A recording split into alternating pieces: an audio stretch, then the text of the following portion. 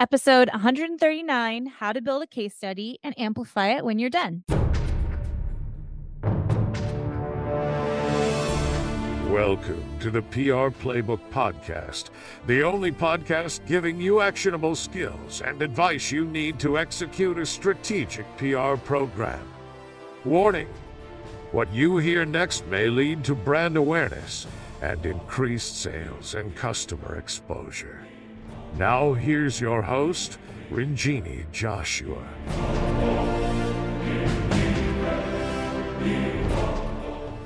Hello, welcome to episode 139. Sorry for the short break. Had some personal issues come up, and sometimes we have to take time for those. But today we are going to be talking about how to build a case study and how to amplify it when you're done with it. There's so many reasons to build a customer case study, specifically validation and proof points for future customers, but it also builds brand equity, brand awareness. You can also use it for press releases. So a case study is an amazing marketing tool that you can leverage for public relations, which is why we actually also help our customers do case studies and get those completed. Now, I always tell people when you're talking to customers, entering new customer relationships, try to get some of this PR, case study, marketing materials kind of wedged into the contract so that there's no surprises later. Give your customer the intention that you are going to probably do some kind of public relations or marketing with them, or you'd like to in the future. That's an extra bonus for them, but it also gives you more of a reason to excel at what you're doing in your relationship with them. So I think it gives them a little bit more confidence as well. So I think having this plan up front when you're talking to a customer is a great way to show them that you're invested. And then also you could say, well, also, we have these case studies from previous clients. So other customers or clients have been invested in giving them case studies as well. It just kind of helps the whole situation. So first of all, identifying a case study is probably the first thing that you need to do. You can't necessarily do this when you first start a relationship. So you have to kind of wait about, I would say 3 to 4 months, or when you get some solid milestone results from that initial work that you're doing with that customer. So wait till you get those results. Make sure that you have an established and positive relationship with that client. And when you start seeing it, and usually for us, it's kind of like, oh, hey, we're getting all these great results. This would be a great case study of this particular thing that we do. Obviously in PR, it's like, oh, this is a great media relations case study, or this is a great crisis management case study, or this is a great case study in reputation building. So you can identify, it doesn't have to be all of your services. It could be a specialized part of your services, or it could be all of your services in one. So identify what case study that you want this to be. The next thing that we do is we build a set of questions specific to that particular case. So you can always have a template to work off of, and then you can adjust the questions as you need to. So make sure that your questions are really specific.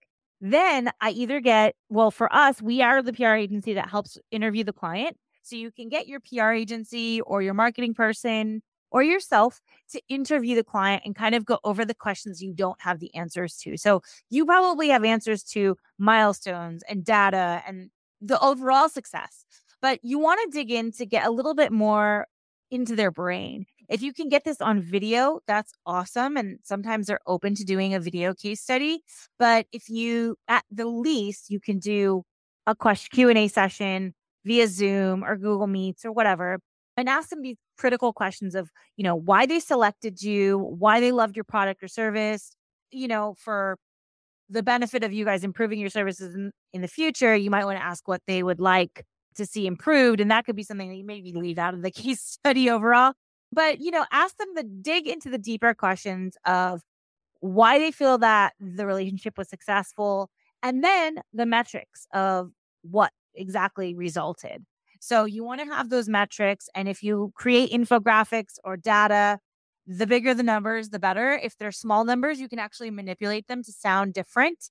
So, let's say the number is like 10, but previously the number was 0. Well, that's 1000% return. So, you could play with these numbers a little bit to make them benefit you. And then people don't typically ask for extreme detail. They just want to know that the customer is happy and the relationship was successful. I mean, that's really what it is. It's additional validation. So make sure you grab those answers and then create the story out of there in the next step. And what we typically like to do is if we do interview a client, we'll do a press release if they're open to doing a press release. Now, some customers are not open to doing press releases because that is a formal announcement that you have an agreement. And sometimes they want to keep their proprietary things a secret, or they want to keep their special sauce a secret. And you might be part of that special sauce. So what you can do is just say, hey, we're going to produce this case study. We're going to put it on our website. Or do you mind if our media team pitches this as an example? And so they might be open to doing interviews about it to get them brand visibility, but maybe they don't necessarily want to do a press release about it. So that could be an option too. And then you obviously put together the case study, the who, what, when, where, why of what happened in that case, and then create a couple of assets that support it. So have a couple of images, maybe a graphic on data if data is relevant to that particular case study. And then I would definitely put it on your website. If you are not allowed to publish it on your website, maybe you can use it for email marketing. You can use it for proactive media pitching, and you could use it for customer referrals or references when someone asks you, a new potential client asks you for a reference. So those are the various ways that you might want to use that case study.